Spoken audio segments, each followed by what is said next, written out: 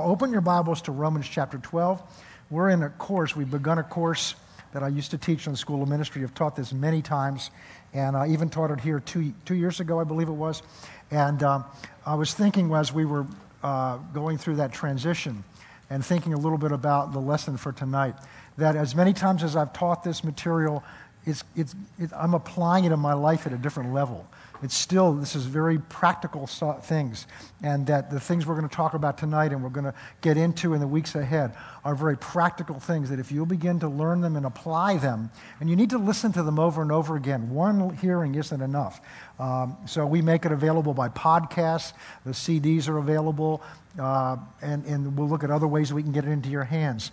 So we have many avenues nowadays by which we can avail ourselves of teaching, and there's some things I hear over and over again. I know there's some messages I have, actually most of them are on my phone now. I almost know them by heart, but I still listen to them because amazing how often something goes off in me I didn't see before, even though I've almost have it memorized.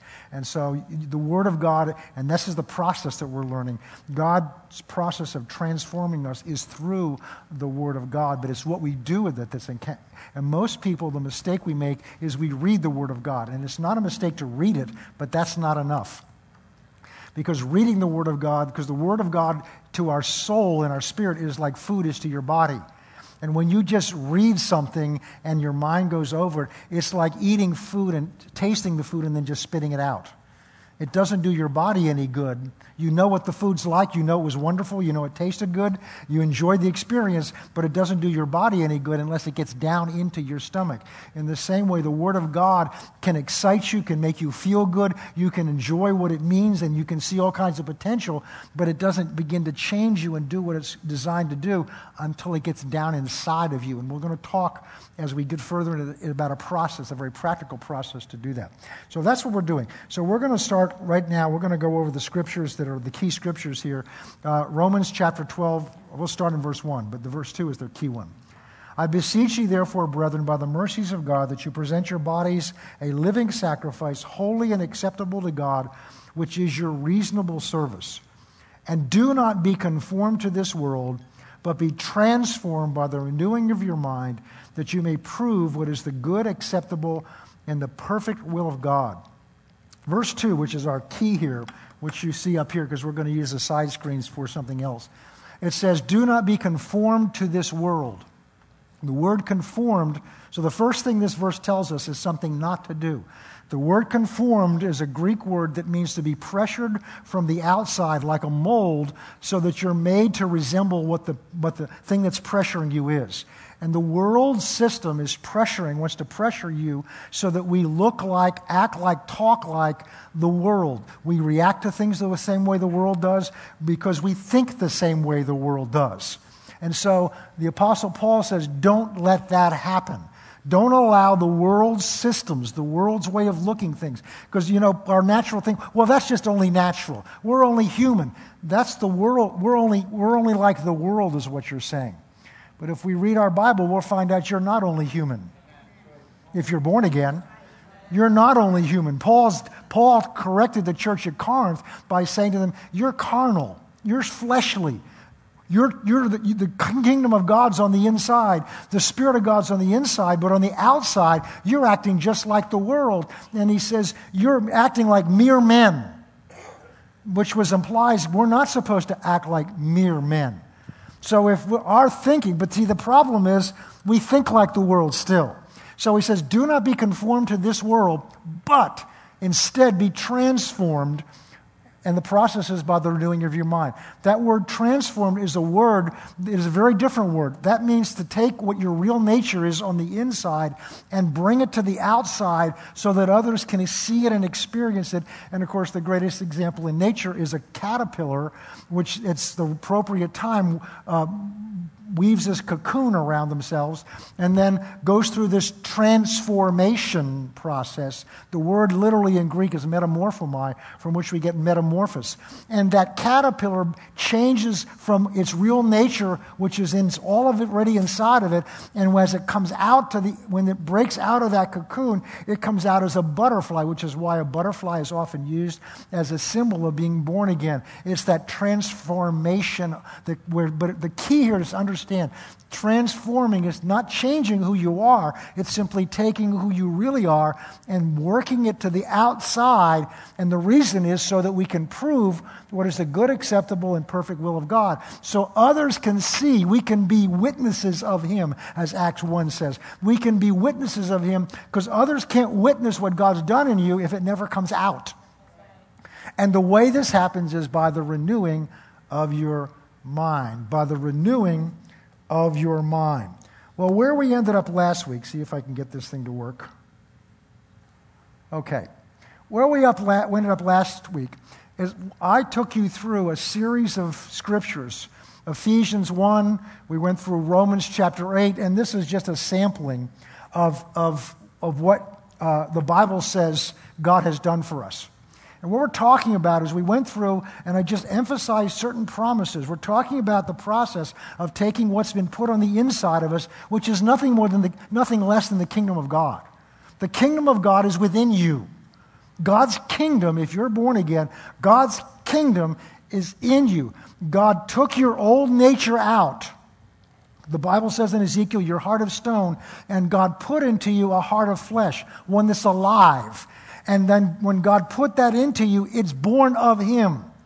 John chapter 1 talks about being, to as many as received Him, He gave them the right to become children out of God, born out of God. And that process is the same spiritually as it is physically. Our children were born out of us. Our 4 children were born out of us, and as a result, they tend to resemble us. Isn't that unusual, is it? In fact, it should be unusual if they don't resemble us.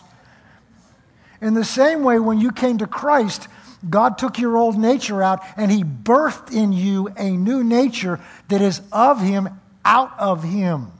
So that's what it means to be born again, is you've been born out of God. God has literally conceived His nature in you. Peter talks about the divine nature is in us. God's own nature is in you. His own love is in you. His own wisdom is in you. His own peace is in you. All the fruit of the Spirit is the nature that's in you now. It's God's nature. There's a little echoes here. There's God's natures in you now, but that doesn't do any good unless it comes to the outside. So we just went down through some of these, and this is just a sampling. And what I want you to see tonight is this dichotomy, this difference between what God's Word says He has done for you and has put in you.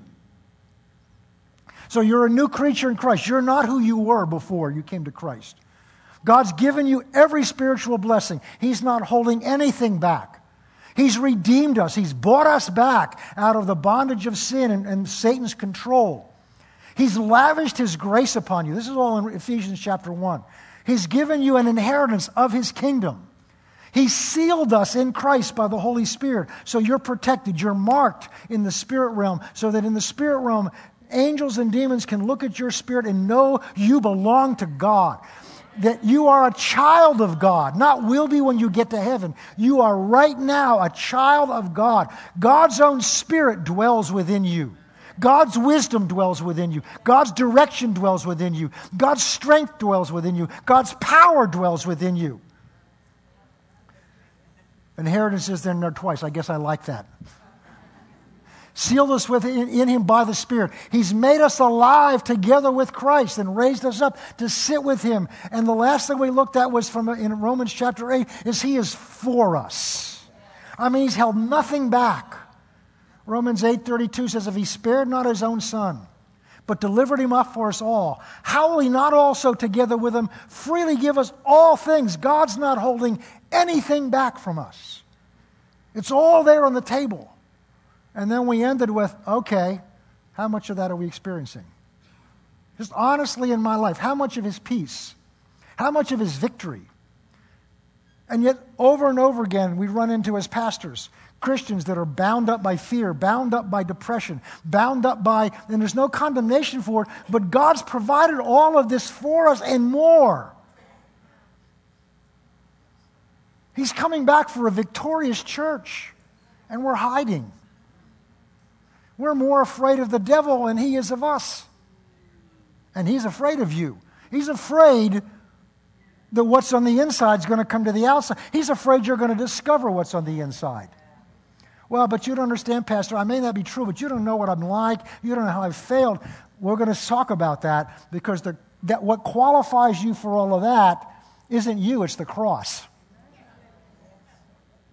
God didn't look at you and say, you're worthy to be a new creature in Christ. You're worthy to be redeemed. None of us are. What qualified us to be redeemed is we were unworthy. What qualified us for all of this is we were unworthy because we saw the first week. God wants to demonstrate to the spiritual hosts in heavenly places, God wants to demonstrate what His grace will do, what His love will do, and He wants to show them by showing them that He's put all of this in you. But where is it? Where is it in our life? I'm not asking for a show of hands tonight, but how many of you walk around with a confidence, I'm not who I used to be? Or are you dragged down by guilt and shame of your past? Or even just the way you were raised, is that inhibiting you? But you're not the same person. Your body's the same, but your real nature isn't the same person. You're not the same person. So the real question is, how much of this are we experiencing? And in order to understand this difference, because here's the problem. We come to church Sunday, Wednesday night. We listen to tapes, CDs, or whatever, podcasts. And we hear our favorite preacher talking about all these things. And we get excited and we come to church and we praise God. And then we go out in the world and we're just, it's like we all check, it's like the children that come to kindergarten. And they have their smock that they have to wear, and they have their special shoes that they have to wear. But when it's time to leave, they just hang them up again, and then they put their street clothes on and go out. And what happens is Christians, we hear this long enough, and what we do is we learn to do one of two things. We either get discouraged and just say, well, this doesn't work. And we just backslide, and some of you know people that have done that. It isn't working for me. It may work for the pastors, and it may work for other special people, but this just isn't working for me. Where are the miracles? It's interesting, I spent some time with a pastor today, and somebody that was in his church that was been there for years just decided to get up and leave. And the reason was we don't see miracles. In that very service, they'd had someone healed of a tumor instantly. But what happens is people get discouraged because I read it in here, but I'm not seeing it somewhere. I ought to see it in my life. The other thing that happens is we get used to both worlds. So we become like kindergartners. We come here and we put our spiritual smocks on, and we say, praise God, I'm a new creature in Christ. Praise God, I've been redeemed. I've been redeemed. I've been redeemed. And we sing those songs, and God is with me. God is for me. God will heal me. God is prospering me. God will take care of me. And then as we leave, we take all those things up and we put them in our little cubby. And we go out and we put our real clothes on and we go out into the world where we think just like the world about situations. Could you put that, just leave that scripture up. Romans 12:2. We go out and we go out and we act and think just like the world. So we develop two mindsets. We develop a mindset in church, and we develop a mindset out in the real world. And here's the problem. Our children see that. Our children see that. What's developing in the younger generation now is an attitude towards organized church, which is, I don't want to have anything to do with it because I want something that's real. They're looking for something that's real. And they've looked at us and concluded what you do isn't real. So we want something real, and we assume since what you do is not real and you do this kind of church, we're looking for something else. And I'm hearing more and more of they're developing house churches and they just want to be together. And yet the reality is that this is more real than anything else. So where's the real? Where is the real? Well, that's what we're going to look at tonight. Because if you don't know how to understand this difference, then what happens is you never know how to begin to, you may have it begin to happen, but most of the time it's going to happen by accident. You don't know how. And we're going to look tonight, begin to give us an understanding of a simple principle as we were worshiping earlier. One of the things that, just words, the way the Holy Spirit works with me is words in my reading will just kind of highlight to me. I don't mean with a yellow marker, but it just, a word takes on a significance to me. And one of the words, or two words that I've just kind of jump off at a page at me as I turn, I got to sit down again, right? Okay, my wife wants me to still sit down again every once in a while because my back's much better, but it's still, if I stand too long, it tightens up. Is that, where was I? Oh, yeah. The times he talks about wisdom and understanding. Seek wisdom. But the wisdom and understanding, the revelation of the knowledge of God. And the Bible talks about we need to get wisdom and we need understanding. And one of the purposes of this course is to give you understanding of yourself, of how God made you and how God's plans and programs work. So in order to understand this difference, why God's word says he has done things in me and provided things for me, and why I'm not experiencing it, in order to do that, we have to understand a concept. And this is to understand the difference between legal and vital when it comes to God. I'm going to explain that to you in a minute. Understand the difference between legal and vital. The word legal means what has been provided, what the law prescribes. So right now, on the books of the laws of Rhode Island and Massachusetts, there are all kinds of laws you're not aware of. And I'm trained as a lawyer, and there are all kinds I'm not aware of. But they're still on the books. And one of the principles of law is ignorance is no excuse. So if you're driving down the highway and these yellow lights or those lights go on behind you and you know, and they pull you over and they said, do you know what the speed limit here is? Yeah, I thought it was 50 miles an hour. No, it's 35. The fact that you didn't know it was 35 is not an excuse. So the point of the law is it's what is provided, but you may not know about it. But it's still provided. Everybody with me so far? Vital comes from a Latin word which means living, alive. So if you go into the hospital in the emergency room, one of the first things they're going to do is check your what kind of signs?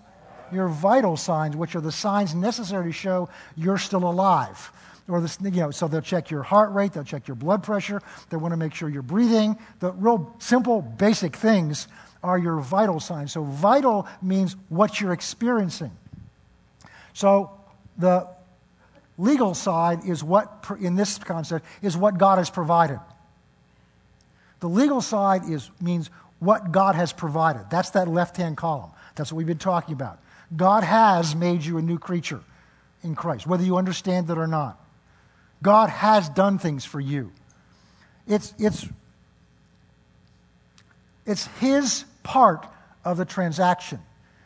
In the body, this is one of the reasons we have trouble understanding sometimes why certain things don't work. With most of the things with God, there's two sides of it, just as there is in any transaction. If you go to buy a shirt or you go to get some gas and you happen to be at one of those few stations where they'll pump it for you, they'll come out and ask you, what do you want?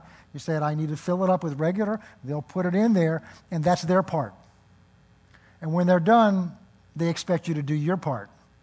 And they'll come and they'll say, $35.75, and they're expecting to see a credit card or some cash. And that's our part. And so God has a part in every transaction with us. If he doesn't do his part, it doesn't matter what you do, because we're talking about supernatural things you can't make happen. But everything God does is supernatural. So God has to do it first. It's his side. And you can also say his will, because if he doesn't will something, it ain't going to happen. But the good news is you don't have to be in doubt about his will. So some people, if it's God's will and we don't know what God's will is, well, that's why he wrote a will. He's given us his will. It starts in Genesis 1 and it ends in Revelation. Anything in here is His will. Deuteronomy 29:29 says the secret things belong to the Lord, but those things revealed belong to us. So whatever's in here is revealed, it's yours. God's put it on the menu. He's put it on the table. That's the legal side. That's God's part. That means from God's side, and this is a very important thing to understand, from God's side, He's already done it. We learned this in studying Blood Covenant. God has given. Most of the promises you'll read are in the past tense. Blessed be the God and Father of our Lord Jesus Christ, who has blessed us with every spiritual blessing. Not when you get to heaven. In His mind, it's already done. Who has blessed us with every spiritual blessing, just as He chose us in Christ, that we would be holy without blame before Him in love, having predestined us to adoption as sons through Jesus Christ to Himself, according to the good pleasure of His will. Okay, now,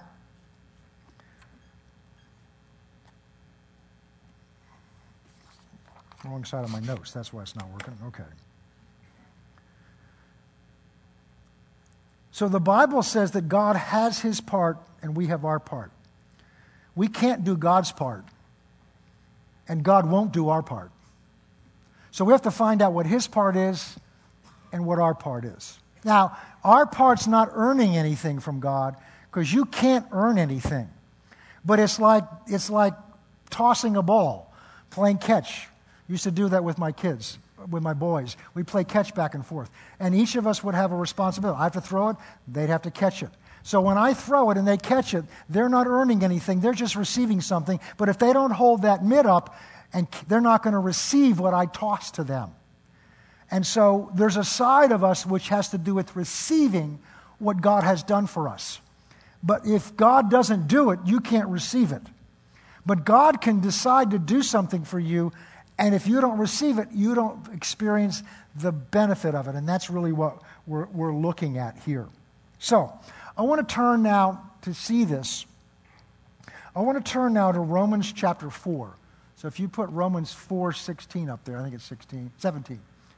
This is in a section of Scripture in Romans where Paul is talking about faith, what faith is. And the principle he's using here is that we're saved by faith and not by keeping the law. And so there's a wonderful section here in the middle of chapter 4 where the Apostle Paul is explaining to them what faith is and how it works. And it is so helpful just to learn what the very basic principles of faith are. So let's take a look at that. As it is written, I have made you a father of many nations. He's talking about a promise God had for Abraham. We're not going to take the time to look at it tonight, but if you go back and look at what that is, you go back to to Genesis chapter 17, where God says, is introducing in Genesis chapter 12, God has initiated what He wants to do with Abram, and basically says, I'm going to bless you, and in you all the nations of the world are going to get blessed. And Abraham has trouble understanding that, and so God reveals to him He's going to enter into a covenant with him, and that was when he was 75 years old. Now he's 85 years old, and nothing's happened, and God appears to him again in Genesis 17, and reiterates the promise. So this is a promise He's already made to him. And look at the tense here. As it is written, which means as I've said, I have made you a father of many nations. Now when God spoke that to Abram, he was 85 years old, and he has no children. Not only has no children, he is past childbearing age. His wife is past childbearing age, and even if she weren't, she's barren. And yet God is talking in terms of what He's already done. God doesn't say, I will make you a father of many nations. He said, as far as I'm concerned, from my side, I have made you a father of many nations. From my will and my mind and my will, my purpose, as far as I'm concerned, it's done. So it's like when I was one of 5 boys. And when it came supper time, it was an interesting experience. because we were real boys. And my mother was a wonderful cook. She cooked plenty of things, and she would place it on the table. Now, we weren't raised we weren't saved, so there was no grace. We just dug in. And my mother would have put it out on the table, and boom. I'll never forget, the first time I took Anita to my house to meet my parents. We weren't married yet.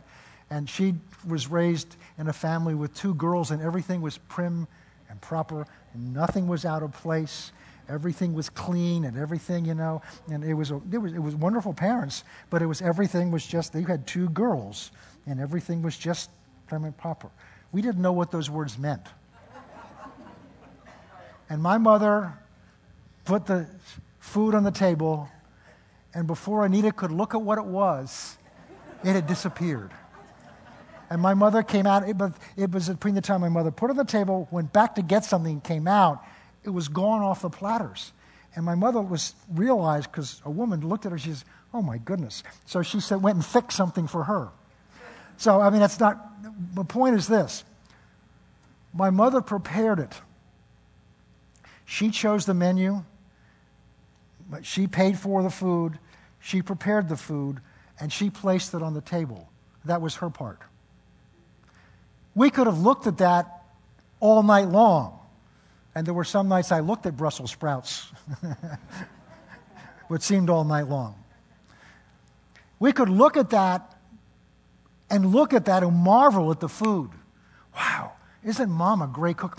Oh, doesn't that smell good? Oh, isn't that wonderful? Oh, we're so blessed to be in this house and growing up in this house. And then about half an hour later, get up and go up to our rooms and do our homework.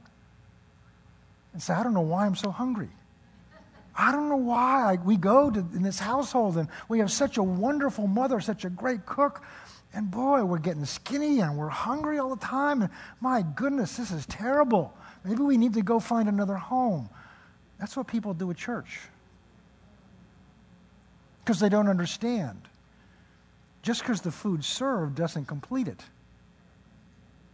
We have to receive the food. Isn't that what would have happened?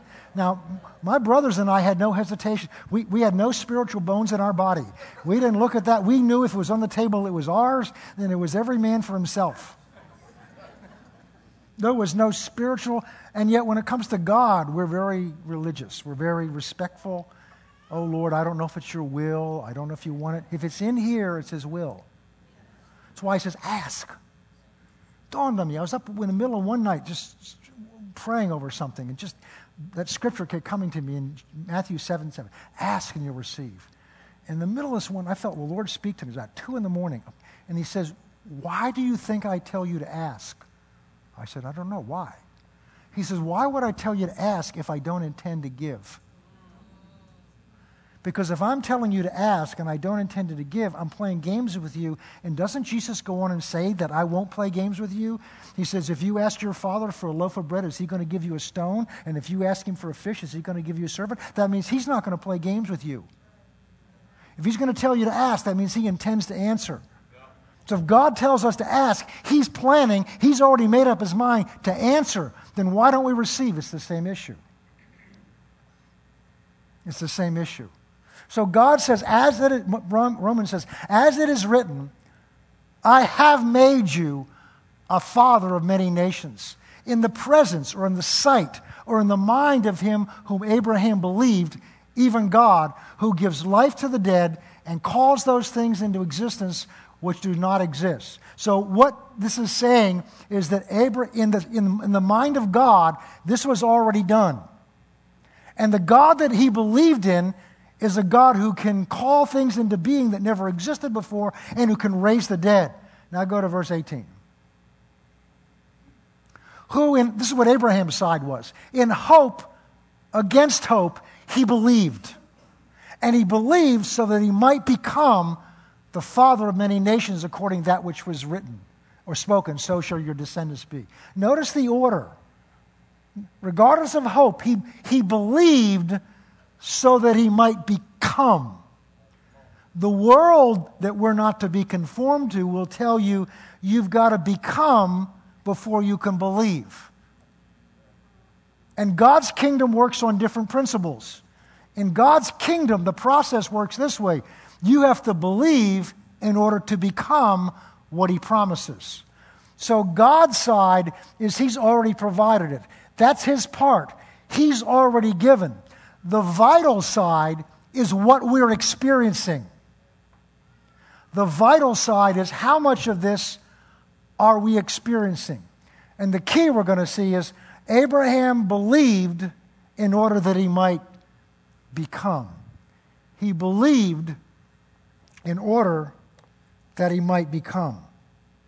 Abraham had a part to play in order to receive, and that was simply to believe that God meant what he said. Although God made the promise, Abraham did not have a son for another 10 plus years until he finally believed. Okay, so the legal side is what God's done. That's what your Bible, that's what's in your Bible. Those are where the promises are, what God has done.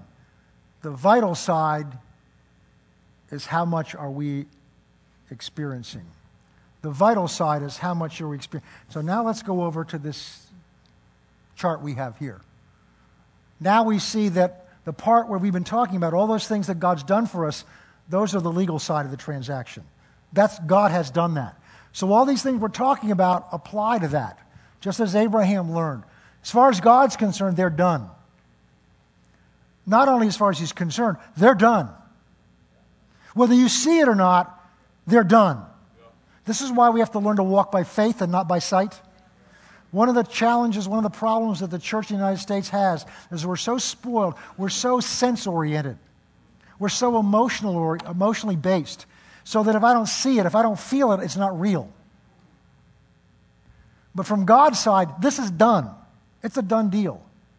God's not waiting to see whether or not you're going to be saved. If you've come to Christ, you are. God's not waiting to see whether or not he's going to love you. You're loved or you wouldn't be saved. God's not waiting to see whether he's going to make you a child of him. You are a child of his. But I don't feel like a child. That's your side. But it starts by realizing you can't decide, oh, this is so important. You can't decide what's on that left-hand side, how real that is, by what's on the right-hand side. You can't decide how real, how much God has done. In other words, you can't decide how much of this is true by what you're experiencing. And that's what we do. We go down that list, we read those things, we go, I'm not experiencing those, and I've been at this for a while, maybe it's not true. Or we water it down. We water down our expectations. There's an interesting story in the New Testament, in the Gospels, where Jesus was up on the mountain. Peter, James, and John were with him. We referred to this a few weeks ago when we talked about that word transformed, because that word was used there.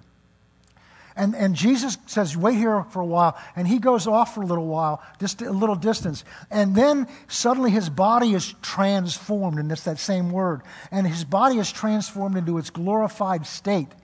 And then Moses and Elijah appear, and they're talking to him in a distance. And Peter gets so excited that he says, you know what we ought to do? We ought to build a church around this experience called the Church of the Transformation. Well, that's not quite what he did. He wanted to build booths, which is the same version of it. He wanted to take this experience and hold on to it and worship it. And you can't do that with God. God's dynamic. He's changing. He's growing. He's the same today, yesterday, and forever, but he's a new experience every day. And the moment they did that, Moses and Elijah disappeared, and Jesus returned back into his human appearance. And so they come down off the mountain. When they come down off the mountain, there's a fracas going on. There's a commotion going on. Because he'd left 9 of his disciples on the bottom. The Bible doesn't say, but I believe the reason he left the 9 down there is they weren't at the same level of faith. Because you notice whenever Jesus needed an extra level of faith around him, he took those same three men with him. And he goes down there, and there's this commotion going on, and there's confusion, and this father runs up to him when he sees him and says, Master, Master, Master. He says, I brought my son who was epileptic, or he had demons and seizures, who says he's constantly throwing himself around, even into the fire. And I brought him to your disciples to cast out the demons, and they tried their very best. They jumped up and down and spit. They did everything they could do, and nothing happened. Isn't it interesting? Because here they are. They've come and asked for something to happen, and he's disappointed because what he asked for didn't come about. Now, he did the smart thing. He didn't conclude, well, I guess this doesn't work, so I'm going to go and do something else. Not that there was anything else to do. He brought his son to Jesus. When he didn't understand what was going on, he went to Jesus. And that's good counsel for us. Something doesn't happen the way you think it ought to happen. If some expectation you have or some disappointment has, instead of drawing your own conclusions, why don't you go to your master? Why don't you go to Jesus and ask him to show you what it is? The disciples did that on several occasions. In fact, they did it here. But the Father comes and said, your disciples... Now, Jesus didn't say, well, I guess it's not my Father's will because they prayed and it didn't happen. I guess it's not his will. Jesus didn't decide what God was going to do by the circumstances. Jesus decided what the Father was going to do by what the Father said. He took his Father at his word. That's why Jesus said in John chapter 11, I know you always do what I ask you. I know you. I know you always do what I ask you to do. And the only reason I'm praying this out loud is so they'll know you did it and not me. Jesus said, bring him to me. And Jesus cast the demons out. And then when the commotion died down, the disciples came over to him and says, Master, why didn't it work? Why didn't it work? And Jesus answered in one of the Gospels as this kind only comes out by prayer and fasting. In other words, your faith wasn't enough. You didn't have enough faith to do that. In other words, the issue is on your side, not on God's side. The issue is on your side. And so, what we're to do when that happens is don't give up. Don't water it down. That's just what the devil wants you to do. Go back and ask God because there is an answer. Because God's word is the truth. And God's word works. Okay. So here's the process. This is what we're learning. Instead of accepting the big difference between the legal and the vital, which is this gap here, we need to find out how to get the legal into the vital. Let's go back to Romans chapter 12, verse 2. Do not be conformed to this world, but be transformed by the renewing of your mind. Remember, the word transform means to take what's on the inside and to bring it to the outside, which is exactly what we're talking about. So what Romans chapter 12, verse 2 tells us is that happens by the renewing of our mind. That's what's holding you up. That's what keeps the things on the left side from becoming a reality in our mind. And we're going to learn why. Because what we're going to learn is your mind is a gate. Your mind determines what goes into your spirit and what comes out of your spirit. So as you're reading in the Word of God these promises and these provisions for you, your mind determines how much of that you receive.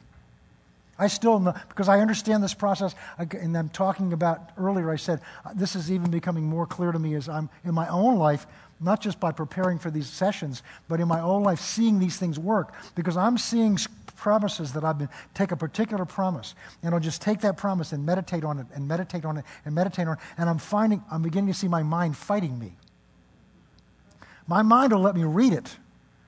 But if I try to push that scripture further, if I try to really get that scripture down inside of me, my mind, there's some scriptures, my mind, some old religious training I have, some old things that I heard as a child still rise up and say, that's not true. But it doesn't apply in those situations. I was going through some today, and it was like, but that was only for another time. That's not for today. Some of you were raised in churches where you were taught that about the gifts of the Spirit, about miracles, but that's not for today. That's buried back in there, and that's part of the process we have to renew, because what your old thinking patterns are, what your old attitudes you have put in you as a child or growing up, or maybe it's from your experiences with parents, that's affecting how easily that comes out, because it's all filtered through your mind. What gets in is controlled by your mind, and what comes back up out of you, out of your spirit, is controlled by your mind. Have you ever had the experience where, and we'll talk more about this as we get there, have you ever had the experience where you're praying or you're just going along and you just know inside of you there's something you're supposed to do? Maybe it's to call somebody. I had this happen. I had to repent of this morning. There was something I know God told me to do. Not with the words in here. I just knew in here it was the right thing to do. But I hesitated. And when I hesitated, I began to think about it. And my thinking was, you know what? That's pretty extreme. Maybe you ought to tone it down a little bit. It was to do something for somebody. Maybe you ought to just do it in increments. My mind got involved in interpreting what I knew I sensed in here. It wasn't strong, but I could tell the difference because when I got up this morning, I just didn't feel right in here. Something just didn't feel right in here, which means, somewhere I didn't listen to something. Because if you learn to be sensitive to your spirit is a guide. It's one of the things that God provides for us. We're to be led by our spirit. In our spirit, we're going to learn that in the process. God provides a perfect communication method for Christians. He provides a method by which he can perfectly communicate to you. The thing that messes it up is that thing that's located between your left ear and your right ear. It's your mind that causes the problem. Why? Because it's not renewed to the Word of God. It's not renewed. And so what I found is my mind talked me out of doing something that now I look back when I know God was telling me to do. Now, good news is I can correct it. But the point is, when you think about something that you sense in here that's trying to come up for you to do, your mind begins to try to understand it and exercise the difference between good and evil that we've been learning on Sunday. Our mind becomes the arbiter. Well, I'm not sure this is extreme. Maybe there's a better way to do this. Maybe that's kind of extreme. What are people going to think of you? Was that really God? What that is your mind controlling how much of something that's in here is coming out, just like that talks about there. And so the reason I'm going over all of this, so we can understand why it is so important to renew our mind. And we're going to learn that renewing our mind is learning how to think in line with God's thoughts. We started the very first night by the scripture in Isaiah 55 where Isaiah says, God says through Isaiah, my thoughts are not your thoughts, and my ways are not your ways. As high as the heavens are above the earth, so are my thoughts above your thoughts. And we started this course by saying what we're going to learn how to do is learn to think God's thoughts about situations, not our thoughts about situations. Because our thoughts, until we've renewed our mind, are the world's thoughts. And when we think the world's thoughts, we act and talk and look like on the outside, just like the world, even though the kingdom of God is in us. And what's at stake here is not just our own benefit. What's at stake is God's wanting to witness to a world that's more and more dark, what his light is like, what his truth is like, what his all those things. If the world in Seekonk alone just knew what was available to them in here, they'd be lined up at the door.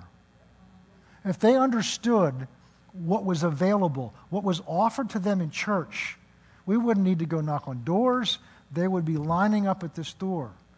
And yet if you talk to them about church, they go, well, why would I go there? And the reason that they wouldn't go there is because of the advertising that the lousy advertising that the church does. And I'm not talking about billboards. The billboards God uses is what's seen on the outside. Our attitudes, our talk, our walk, our conduct. When we're all fretful, like everybody else at work, because of what's on CNN or Fox News or whatever, or, the latest thing about deflating footballs or whatever it is, if we're all upset like everybody else is upset, then why would they want to take time out of their week and come here and just turn out like they already are? And that's not to condemn us. It's by way of understanding that we have a work to do, and it's only done as we renew our minds, as we change the way that we think. So, to kind of sum up tonight,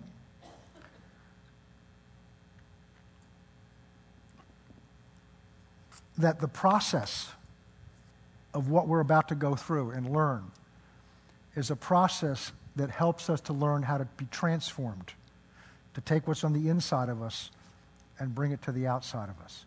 And it's not something you have to work hard at. It's not something you strain at, because in Philippians, Paul says, "For God is at work in you, both to will and to do his good pleasure." The Spirit of God is at work in you to help. We're going to learn that as we get towards the end.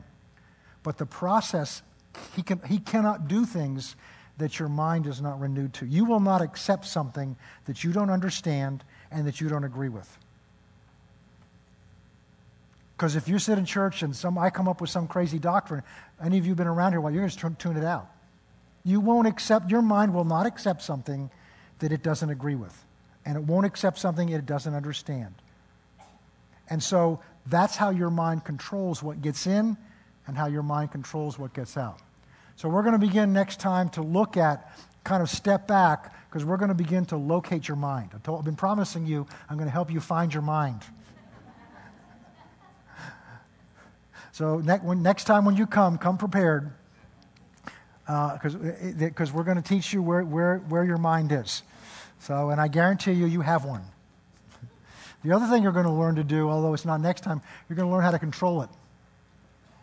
Some of you have minds that are too much under control, and some of you have minds that are completely out of control, and you have no confidence that you can control it. But if God tells us to renew our minds, you cannot renew something you don't have control over. And God would not tell us to renew our minds if it were not possible for us to do it. And when we get to that point, you're going to learn about our little dog Mandy. So let's close. Let's pray. Father, as we go along this journey together and we're giving us understanding of our minds and of the process that we're going through, we ask you to help us to have understanding. In your word, you tell us that we can pray for understanding, seek understanding. And Father, may we have from you, by your Holy Spirit, understanding of how our mind works. Help us to take what we've heard tonight and to begin to integrate it into our life, to realize and just recognize tonight this difference in our own lives between what your word says and what we're experiencing. And help us to recognize how we're handling that. And we just trust right now all that we've heard into the hands of the Holy Spirit to help us to gain this understanding. In Jesus' mind, amen.